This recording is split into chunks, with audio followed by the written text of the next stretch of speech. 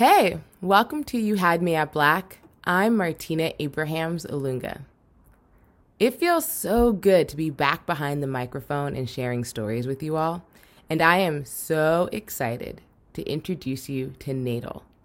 It's a podcast docuseries about having a baby while Black.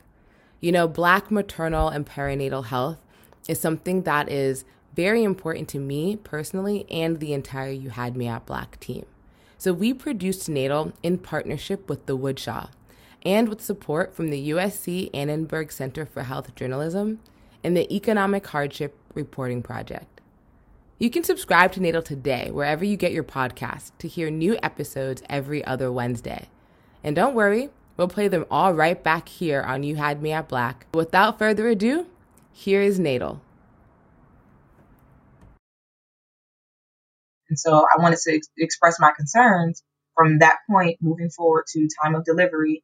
I need to know what your protocols are. What is the process? What can I expect from each doctor's appointment that I come into? How can I prepare for each doctor's appointment? You know, some of the basics. What are some of the tests? When do these tests happen versus show up to a doctor's appointment? Okay, we're going to do this test. No, I like to know what's going to happen before. And I'd like you to explain it to me so I can let you know if I want that or not.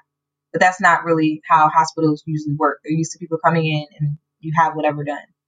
You're listening to NATAL. You're listening to NATAL. You are listening to NATAL. You're listening to NATAL, a podcast about having a baby. Having a baby. Having a baby while Black.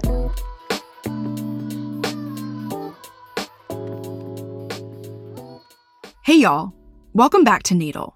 I'm Gabrielle Horton.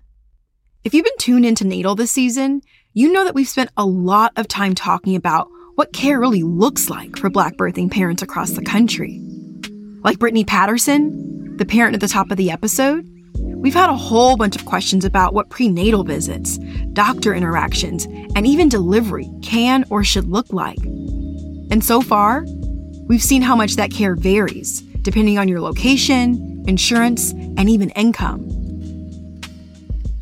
With 99% of babies born in hospitals, we've also gotten a pretty good look at what birth looks like for the majority of Black parents.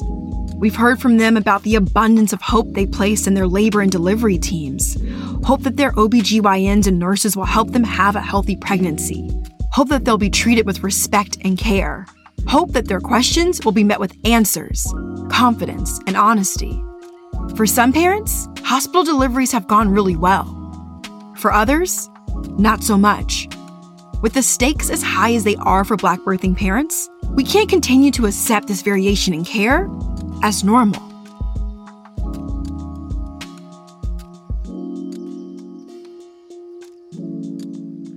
So what if I told you that there are models of care that don't center the OBGYN and hospital staff as the only decision makers during a family's pregnancy? What if I told you that there are models of care that emphasize collaboration, wellness, community, and even self-advocacy? Models that welcome questions about the process, tests, and protocols. In this episode, we're going to hear Brittany's experience with one of these alternative care models, what it's like to not find what you're looking for, and the search for prenatal options outside of the hospital setting. And we're also going to talk to Demetra Sariki, a midwife in Colorado, to better understand the critical role of Black birth workers. Their expertise and training have sustained our communities since we got to this country in 1619. But first, let's start in California with Brittany's story. My name is Brittany. I live in Santa Clarita, and I'm a proud mama of baby boy Roderick, and we call him Ro, and this is my natal story. In 2017, Brittany and her partner Rod found out they were pregnant. I was really excited to become a mom, but at the same time, not rushing it, wanting to take my time with it. And so when I did find out that I was pregnant, it was a surprise and it was unplanned. And so finding out that I was pregnant was definitely nerve-wracking. At the same time, it was just a blessing. And so I received it and just moved forward and was excited. And my partner, I think he felt the same way. Definitely nervous and felt a little bit overwhelmed, especially being a man, wanting to fatherhood. Like his concerns are a little bit different than mine. Once Brittany reached the end of her first trimester, the couple was excited to share the good news with their family back in Ohio.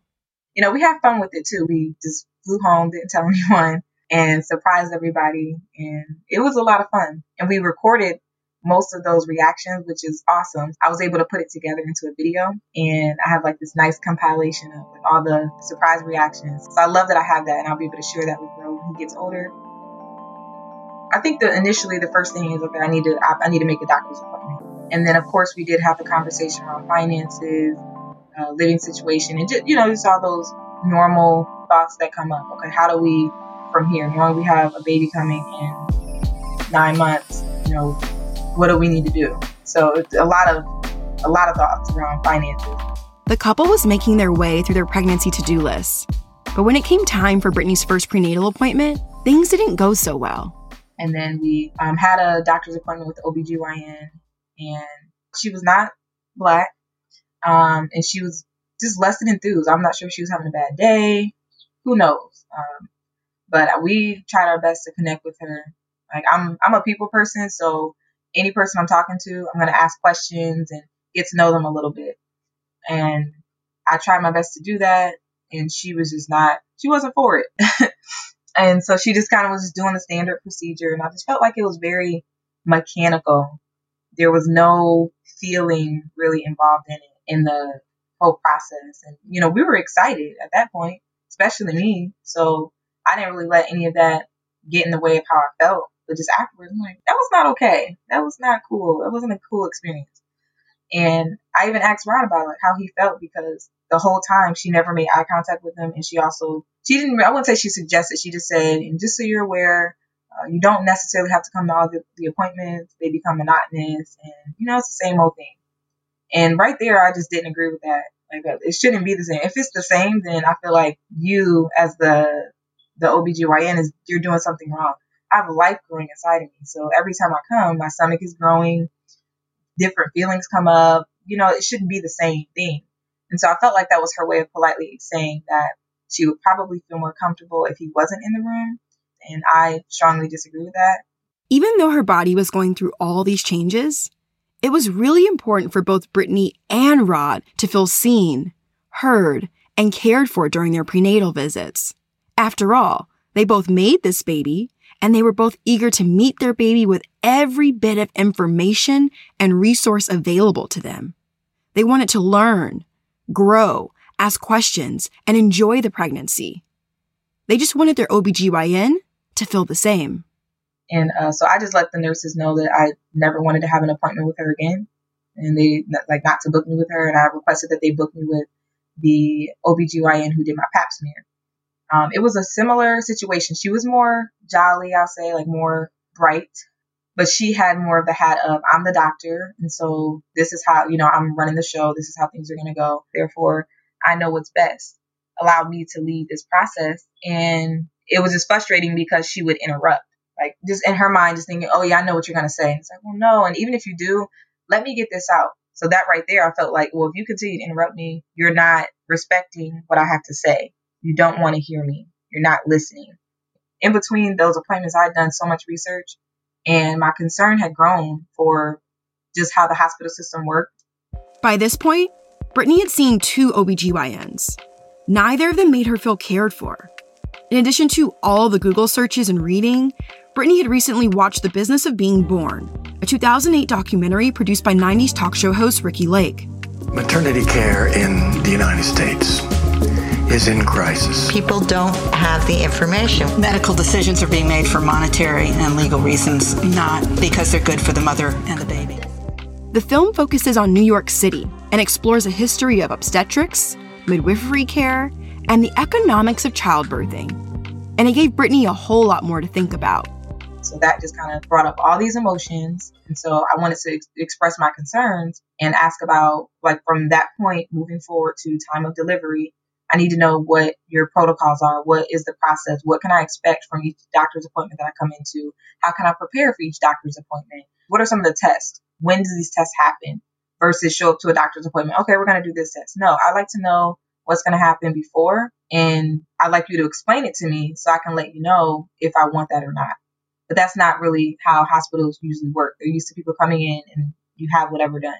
As much as Brittany cared about the data and every single step of the process, she also cared about being cared for.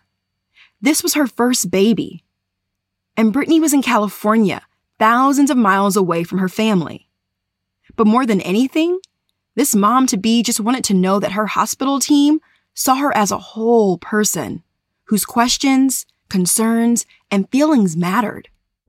And so throughout my entire process, I felt like I never got that from any healthcare staff. I never got anyone to say, Brittany, how are you feeling? I see that you've been working really hard, and I'm really impressed. I'm really proud of you that you're taking an active role. I love that you're leading in your pregnancy experience. I think it's so beautiful, and I just want to check in with you. How are you feeling? Because I know it's a lot. You're growing a baby inside of you. Nobody ever did that. And I was able to get that support from my mother, who lives out of state.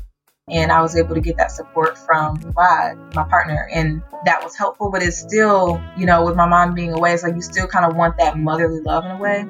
And I saw it in some of the research that I was doing or watching videos and seeing how other midwives would care for their patients. And I felt it through a phone call that I had with a local midwife who owns a birth center out here in Santa Clarita. I got off the phone with her and I cried because that was like the feeling and connection that I was looking for that was missing. And it's so simple. It's just listening. And she goes, "Oh my gosh, congratulations. This is your first baby. Oh, wow. Like you are just in for a treat. It's going to be so amazing. Like you're in for the time of your life. And I'm so excited for you." And she gave me some tools, some resources to then go and do my own research. And, it was just great. And I'm like, why couldn't I have had this at the hospital? Brittany's question was so valid. Why was her experience with the OBGYNs so different than this short call with the midwife? Coming into NATAL, I had very little knowledge about this larger birth worker community, let alone midwives. Certainly I had heard of them, but I didn't really know what they did and why they mattered. As you might recall from episode 2, midwifery practice in the US is not just some new trendy buzzword. Up until the mid-20th century, when OBGYNs and hospitals became must-haves for delivery, Black healthcare providers, also known as granny midwives, provided medical, emotional, and physical care. And more often than not, they were caring for poor and rural pregnant parents, Black and white, throughout the South.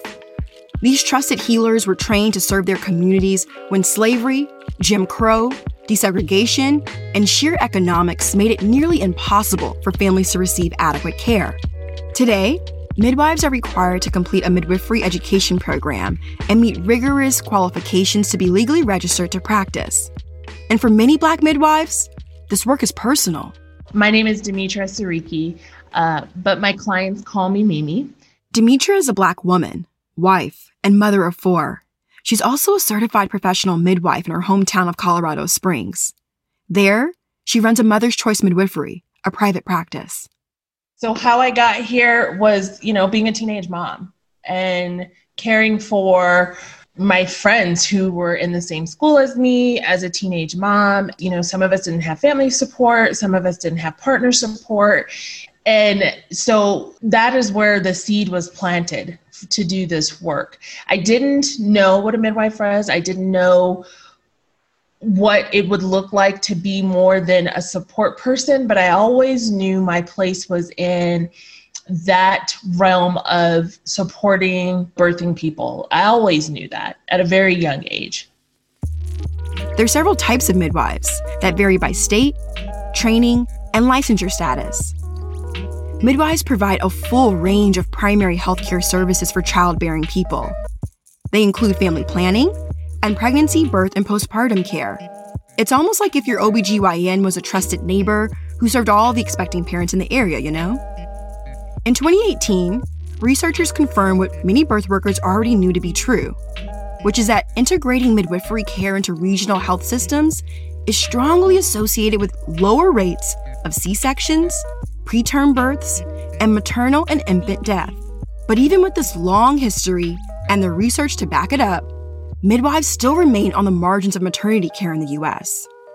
Some states don't even acknowledge them as legitimate practitioners, and in others, they're not even allowed to work in hospitals. And if we've learned anything about how our medical system treats Black birthing parents, especially now, during a global health pandemic, we know that this collaborative, parent-centered approach is as essential today than ever before. Like when you call an OB's office and you're like, I'm 8 weeks pregnant, you might be super excited. You might be nervous. You might be anxious. You might be unsure, right? And it's like, okay, when was your last period? Okay, well, this is when we're going to see you. And when you pick up the phone and you call a midwife and you say to me, hey, I'm looking for a midwife, I'm pregnant, the first thing out of my mouth is congratulations. Congratulations.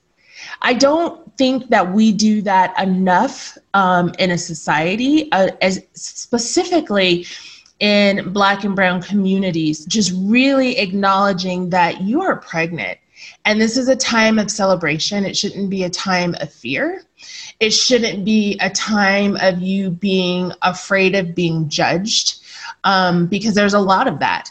It can come from your community and your family. When you are in the care of a midwife, you are seen as a human. You are met at a very humanistic level of care. You're not an incubator. You are not a vehicle. You are a pregnant person. Your life is valued and your baby's life is valued. So much of Demetra's advocacy lies in her commitment to removing barriers to care for Black childbearing folks. She makes sure that young parents aren't navigating pregnancy without a support system like she was nearly 20 years ago. A good amount of the work that I do is for folks who are seeking home birth. However, the practice itself offers two types of service. So home birth is one, but the other is our prenatal open access. And the prenatal open access was created solely based on the voices of the community for folks who were looking for a perinatal care provider who was of color or specifically a Black person, but fearful to have their babies in the home and wanting to still have that hospital birth experience, but recognizing how important it is to have a provider who looks like them, who can meet them where they are, to have an environment in which they don't need to code switch. And so that's what the prenatal open access is. Now that was the kind of energy Brittany wanted to feel from her hospital providers. That one phone call let her know that it was in fact possible for her to receive the type of support she deserved. If you're like me, right about now you're probably thinking, this sounds awesome, but what does it cost? So let's talk numbers real quick. According to the Center for American Progress, the average out-of-pocket cost for a hospital birth is $4,500 with insurance. But let's say you don't have insurance. You're looking at a price tag of roughly $30,000. But what about midwifery care? What does that cost? Midwifery care in an out-of-hospital setting is quite pricey. That's why it looks like it caters to the upper echelon of communities. So for here in Colorado, for example, most, what you're going to find the most is anywhere from $3,000 to $5,000 out of pocket. That fee includes prenatal care, midwifery and nurse care during labor and delivery, and oftentimes home visits after birth. But for parents like Brittany, who simply want a midwife versus an OB to manage their prenatal care, that cost can be even lower. Because midwifery care isn't always covered by health insurance and prices vary by practitioner, some midwives offer sliding scale, pay per visit, and payment plan options to ensure that families aren't going broke just to have a baby. So it's $40 per visit. So you come in, you see me, it's $40. And then that goes down once you hit 36 weeks, because obviously I'm seeing you more frequently. So that goes down, I believe it's $25 until you have your baby. And then you go to the hospital, you come back to me. And then the face-to-face visits are $20. So the goal with the prenatal open access was not to create a cost barrier. It was to remove a cost barrier.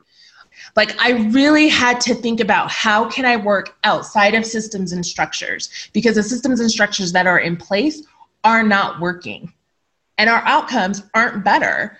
So that was really, really important, not to create another financial burden. No, I don't require full payment all at once. 100% of my families are on payment arrangements. And because of the cost, it's doable. The last thing I want to do is create a circumstance or a situation where a family cannot receive the care that they need because of finances. To me, that's just, it's inhumane. It's not right. Ethically, it's not right.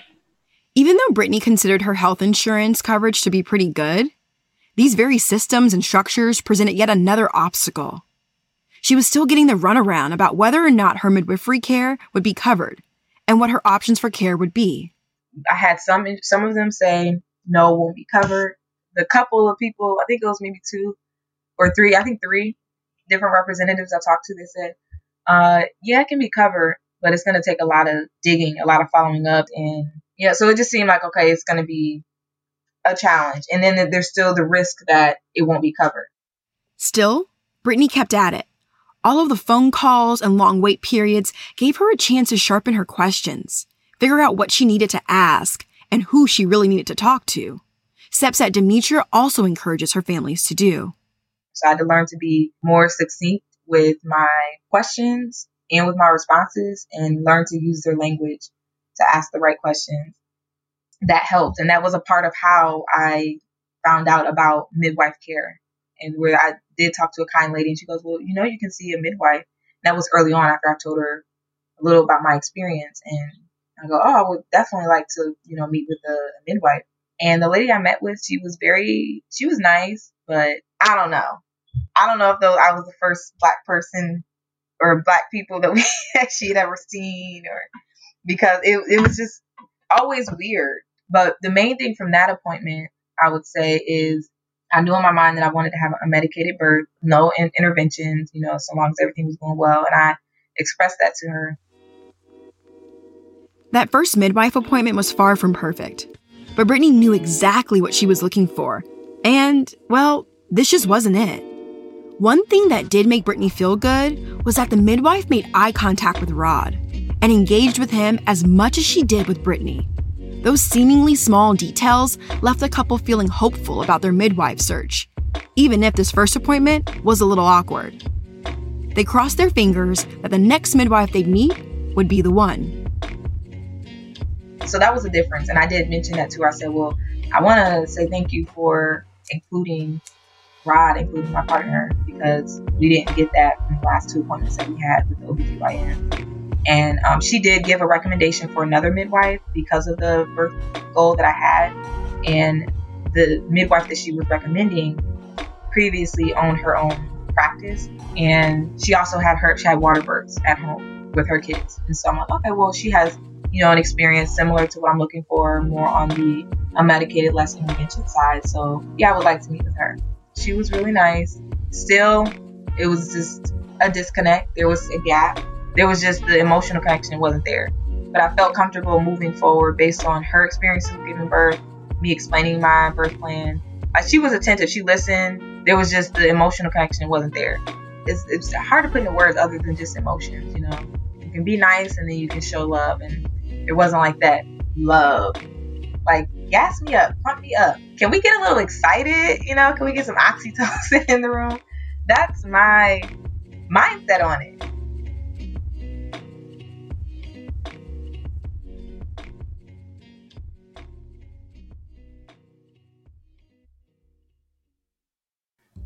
Throughout this season, we're highlighting different podcasts that explore various facets of the Black birthing experience. Birth Stories in Color is a podcast for people of color to share their birthing experiences.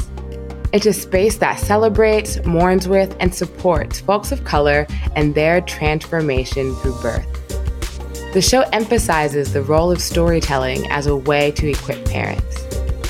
Listen to Birth Stories in Color on Apple Podcasts and Stitcher. To join their community, go to birthstoriesincolor.com and follow them on Instagram and Facebook.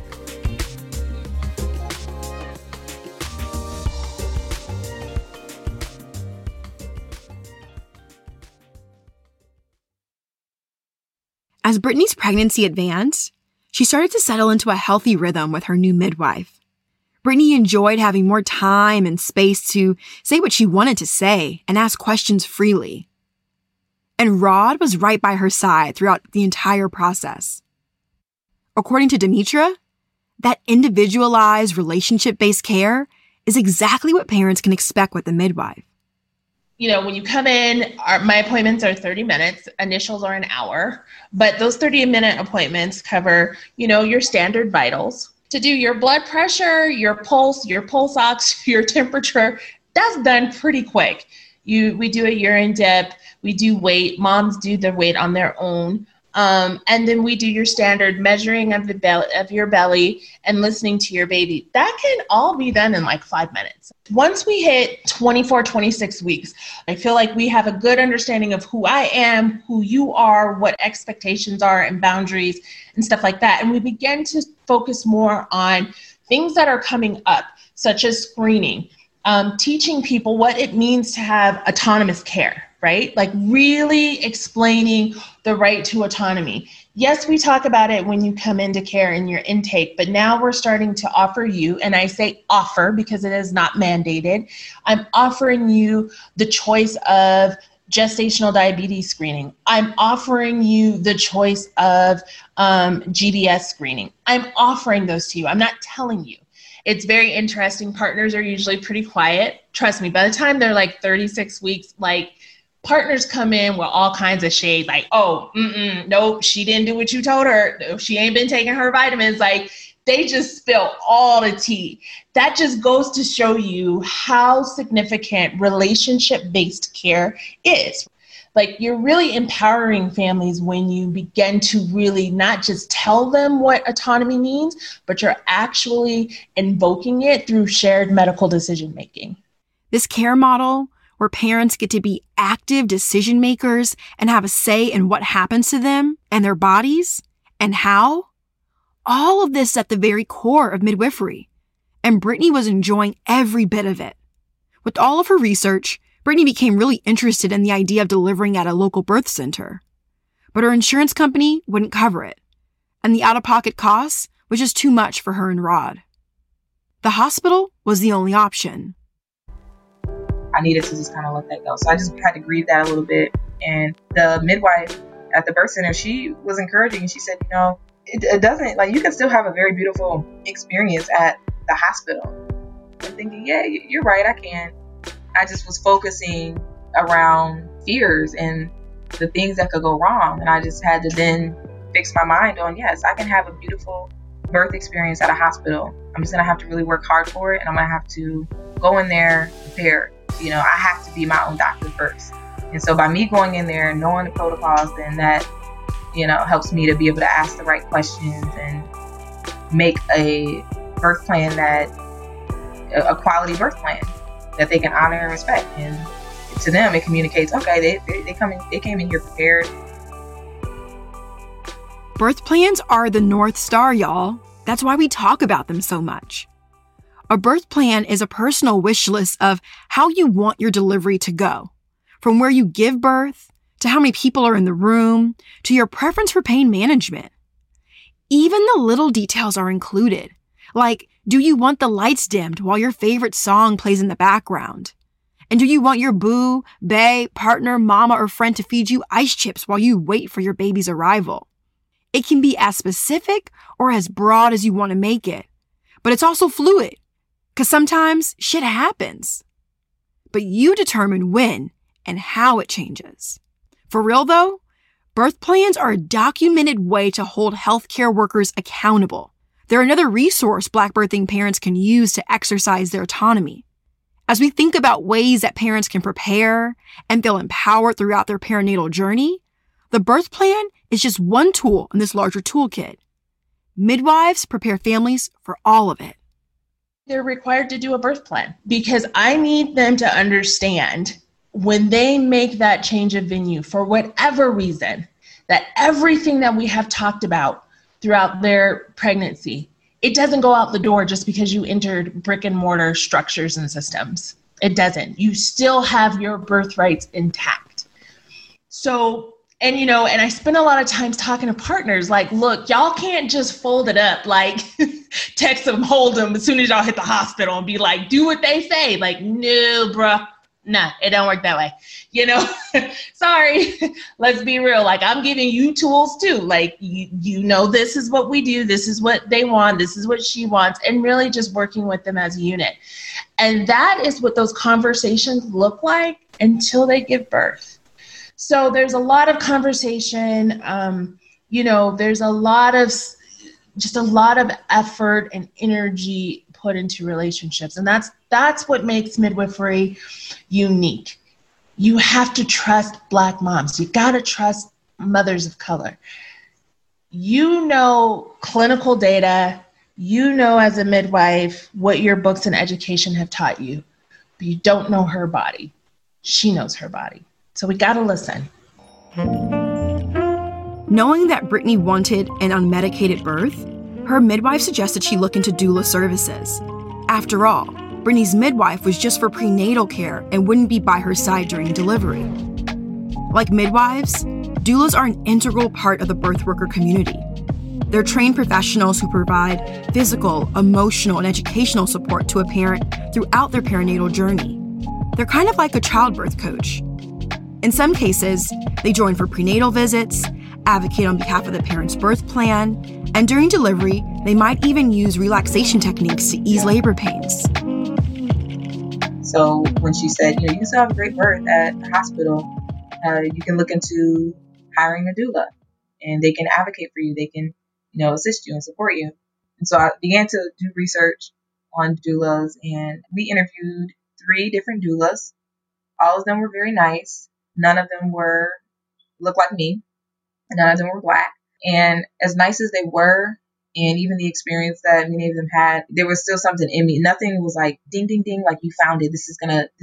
This is the person. I never felt that. And I had to go with my intuition. I just go with, energy and how I feel. But baby, your intuition will never lead you astray. Your intuition will tell you, don't mess with that one. No, that's not going to end well. Your intuition. You got to listen to your intuition. When that little voice is like, exit to the left, you need to pivot and exit to the left, okay? Number 1, intuition. Number 2, I do show up as my authentic self. So when people call me, I'm pretty sure at the beginning, they like, and at the end, they're like, oh, she like Black auntie. Oh, we like her. I'm just honest. I'm like, and I will use words like, in full transparency, it's important for you to understand this is my philosophy of care. So that way I can give them a tangible tool of, okay, listen, I strongly feel like this is not going to be a good fit for us. I feel like in your heart of hearts, this is where you want to be. So let's get you some tools, a doula. Let's get you some safeguards in place so that you can enter that space with a sense of preparedness. Like that's super, super important. Without that, it doesn't matter if it's out of hospital birth or it's in hospital. You're gonna have a train wreck. So that's super important. Last year, the Black Women's March, and I did a speech on birth rights. And one of my comments in there was, baby girl, if it doesn't feel right, it ain't right. Do your due diligence. Do your homework. Ask people about that provider. Don't just go because you feel like that's the only option. When you say, I'm just going to go because that's the only midwife available or that's the only OB available, you are literally rolling the dice on you and your baby's life. Period. So lean into that intuition. It's there for a reason.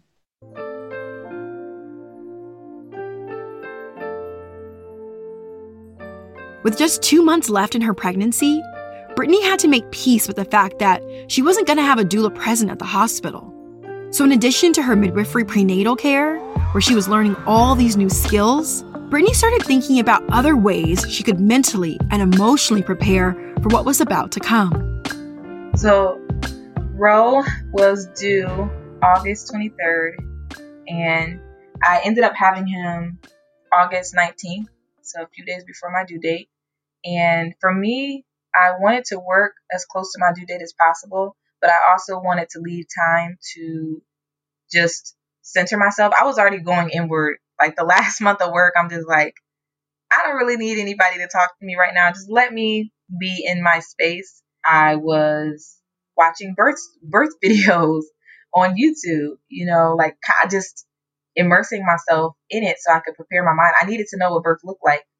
I felt I needed to know what it looked like in order to do it.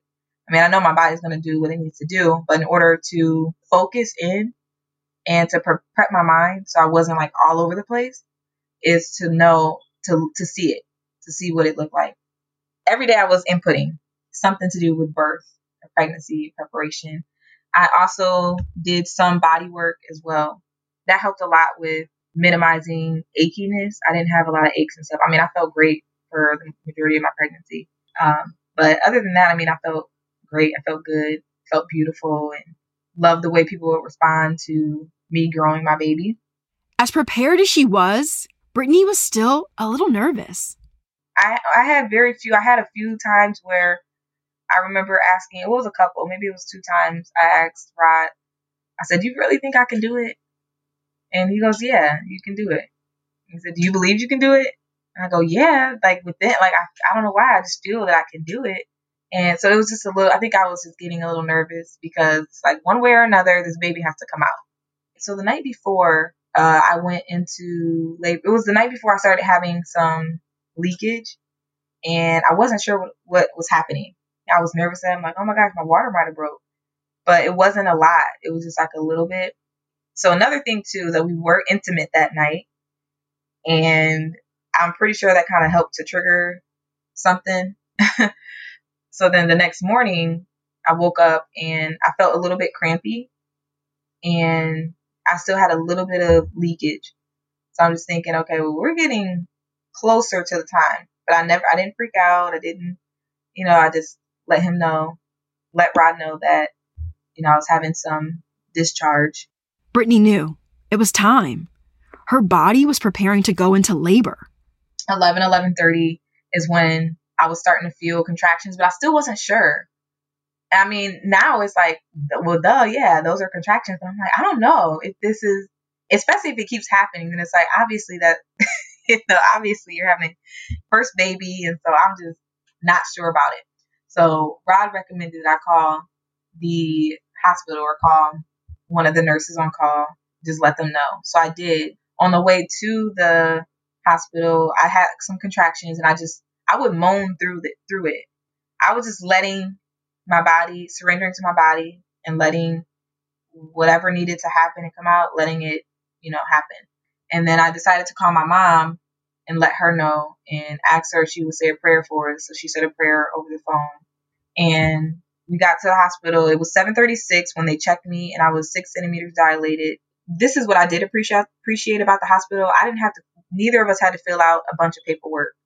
I gave them my insurance card and they went to go get a room ready, prepped, so that they could check me and see, how far along that I was. And that was it. It was very smooth. But again, we prepared. So we went on the hospital tour. We knew what the rooms looked like. We knew how many outlets we would have available to us. We knew that we could have a diffuser. We knew we could have music. So we already had a plan. We just needed a room. Once they settled into their room, their care team checked in about the couple's birth plan. We had that. So that was the only thing Rod brought in with us is the birth plan. And we had multiple copies. We had like 4 or 5 copies. I had a sign that I was going to put on the door. I never felt the need to do that because of how, I was treated. I felt good. So I didn't end up putting that on the door. But we did make sure that, they had a birth plan. Another nice thing is that we ended up getting a Black nurse. And this was my first encounter with a Black birth worker throughout my experience. So I'm just like, hey, sis, in my mind, like, hey, yes, really excited. And so she was like, yeah, I got her. And even her voice, it was just her. I'm like, yes, this is great. This is awesome. So we went to the room, still just, moving through my contractions. And I put on there that I didn't want any IV fluids or anything like that. I wanted to drink water. I had snacks and stuff for me to keep my energy up. A natural, unmedicated delivery was included in Brittany's birth plan. She wanted to feel free and in control as she welcomed her baby into the world. And an IV hep lock wasn't part of that plan. Brittany imagined the HEPLOC would tether her to one of those big metal IV poles with bags of fluid and tubing all over the place. But actually, IV HEPLOCs are a lot simpler. The small needle just goes into the forearm or hand without any tubing or poles. It gives nurses immediate vein access in case of an emergency. So I had a quick conversation with Rod, and he's like, they're not giving you an IV, it's just a HEPLOC. So if you feel comfortable, then I would say to do it. And so I decided to get the HEPLOC. Mind you, I'm still having contractions, every so often, 5 to 7 minutes apart. So I'm on the medicine ball, and I'm like leaning against the bed, just kind of swaying and rocking, moving. And the nurse, she brings in the anesthesiologist, and she goes, so I brought in one of the best. He's really good at, putting the IV in. And so I know you said you don't like needles, so we'll just make it real smooth. And then at that point, the anesthesiologist asked me if I wanted to hear anything about an epidural. And I said, no, I don't. And so he goes, okay, so we'll just do the HEPLOC. We'll, be real quick and then get out of your hair. Anyway, my eyes were closed. I'm rocking. And he says, okay, so I'm going to, or when this contraction stops, then I'm going to go ahead and do it. And I'll go, okay. He's like, we'll just do it in between contractions. And to me, like, great, sounds awesome. So I let him know, like, okay, I have a contraction coming. I'm like moving my hand a little bit. And he's like, no, like, we have to get this in. So then he continues to try and stick me and get a vein while I'm like swaying on the ball and like trying to not move, but still trying to, move through the contraction. Because it's hard to just sit still when you have that much power moving through your body. The anesthesiologist ended up administering the HEPLOC. And it's not that Brittany wasn't expecting it. It's just that it happened so fast and differently than what they agreed upon. I feel that he wanted to hurry up and get it done. I didn't like that he, like in the beginning, he affirmed and said, like, we made verbal agreement that he would do it in between contractions. And then all of a sudden it changed because you decided to get impatient. It's like, and I didn't even want the HEPLOC. It seems minor, but to me, when I think about it, it's like, no, you totally disrespected my space. And I like that. Those are little small things that we let them get away with, and then they become bigger things. And that's not okay. If someone says stop, you need to stop. There was no emergency. There was no reason for him to have to do that.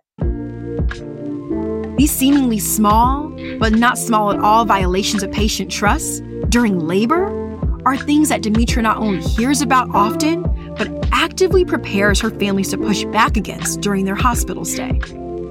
And you'd be surprised at the questions that come up. Like, most people understand what induction is and Pitocin is and what breaking of the waters are. But what they don't understand are the violations that take place inadvertently to our bodies, right?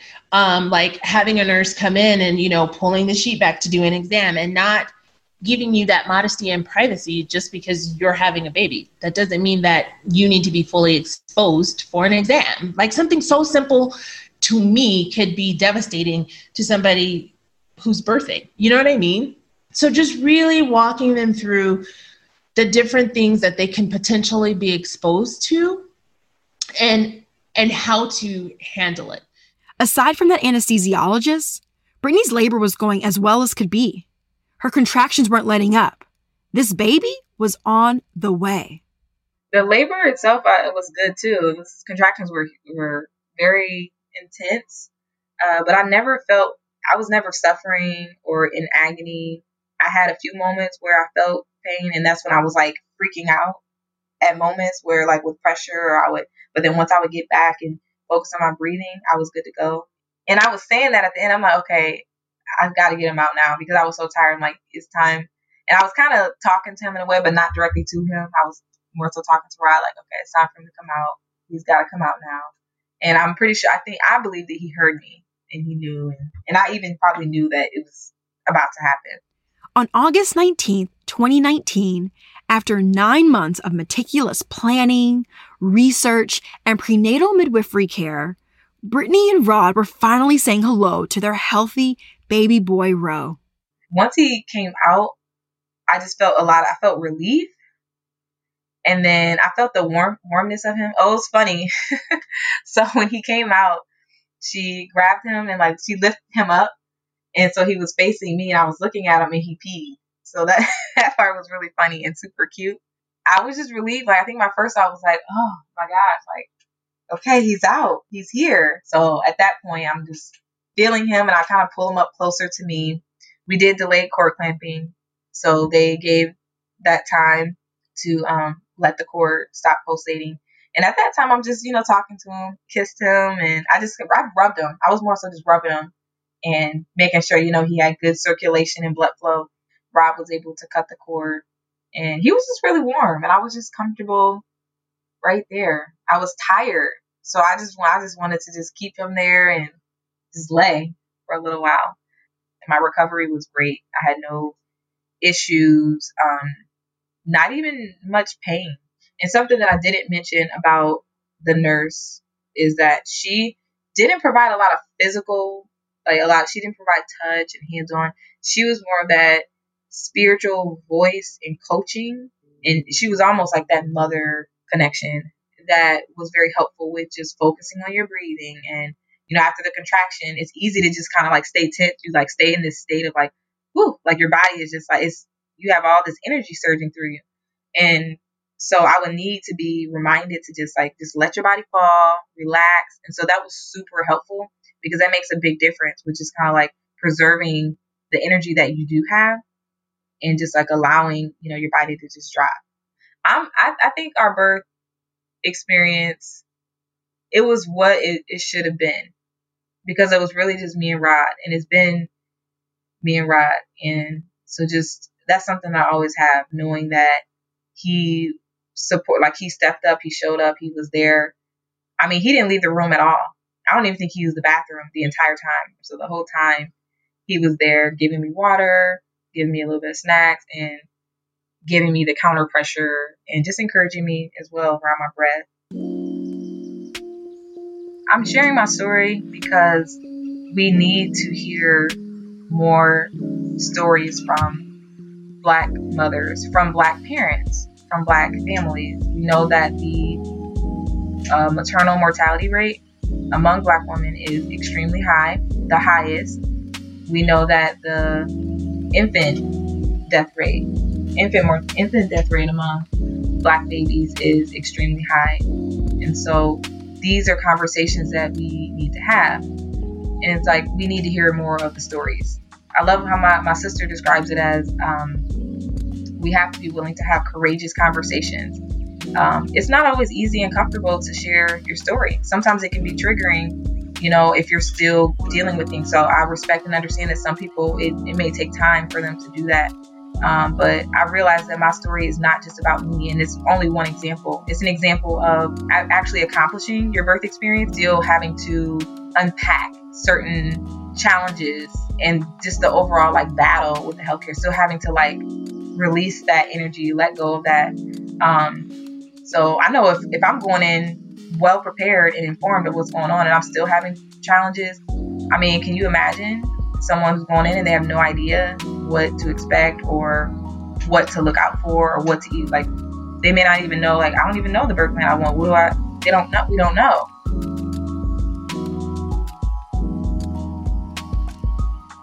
And it's true. For a lot of parents, knowing what to ask, who to ask, where to go for this, where to go for that, it can be a lot.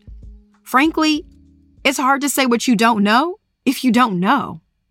So hearing from parents like Brittany and midwives like Demetra, they remind us that not only are we not alone as we navigate our reproductive futures, we're also deeply in community with one another, sharing the traditions and practices of our foremothers as we continue to demand justice in the delivery room and outside of it. We can talk about it, and we need to, because if we don't share our stories, the same things are going to continue to happen. So my hope is that women going into the hospital to have an unmedicated birth, that they now are a little bit more equipped. They have more tools for their toolbox to go in with a certain language or just knowing what to research, and they can go in and come out on the other end, with a great experience. As we all engage in this process of reimagining a society where Black life does indeed matter, it's just as important that we talk aloud about what we want the future of care to look like for Black birthing parents and birth workers. I think the extension would be that more people in the community know that we exist. Like, that is important, right? Because onesies and twosies, they're wins. Tens and thousands changes a lifetime. It changes a generation.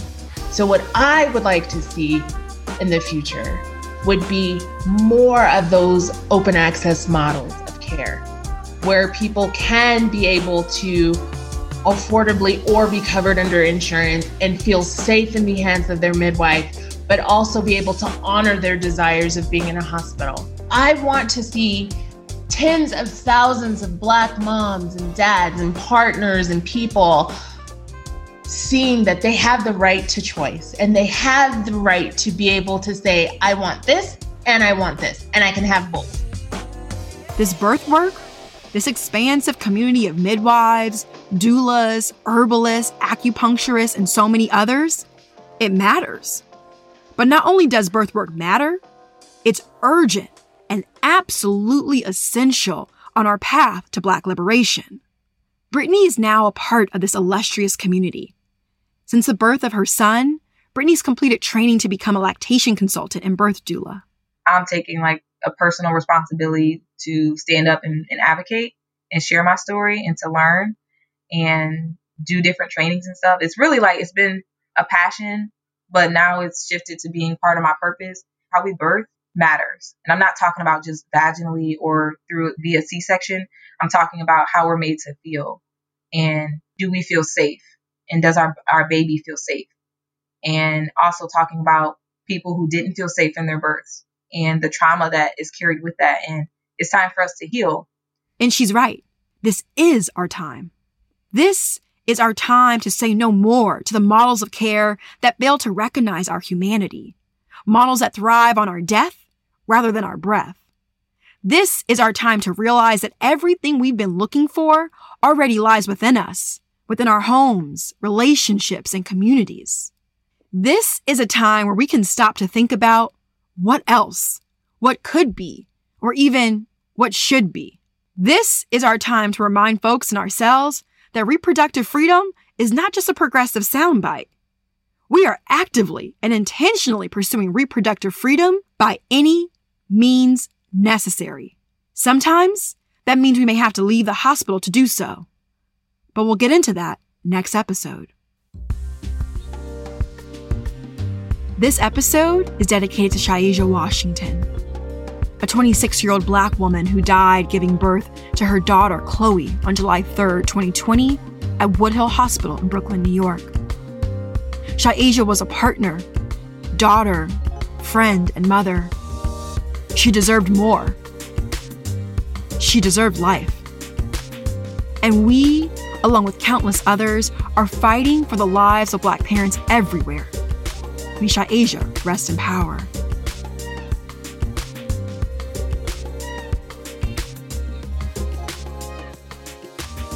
NATAL is a collab between You Had Me at Black and The Woodshaw. Subscribe, rate, and leave a review wherever you get your podcast. Visit natalstories.com for exclusive content like our community blog and resource hub, and donate to our production fund while you're there. Be sure to follow us on Instagram and Twitter at Natal Stories, and join the Natal group on Facebook to keep the conversation going. You can find the links to everything in the show notes. Special thanks to Black Mamas Matter Alliance, the University of Southern California Annenberg Center for Health Journalism, and our reporting mentor, Catherine Stifter, the Economic Hardship Reporting Project, our sponsor, Coddle, and Natal advisor, Adiza Egan. Natal is executive produced by us, Martina Abraham-Zalunga and Gabrielle Horton. Tiara Darnell is the editor who puts it all together. Jody Williams and Taylor Hosking, our producers, get the stories. And our sound designer and engineer, Jess Jupiter, hooks it all the way up.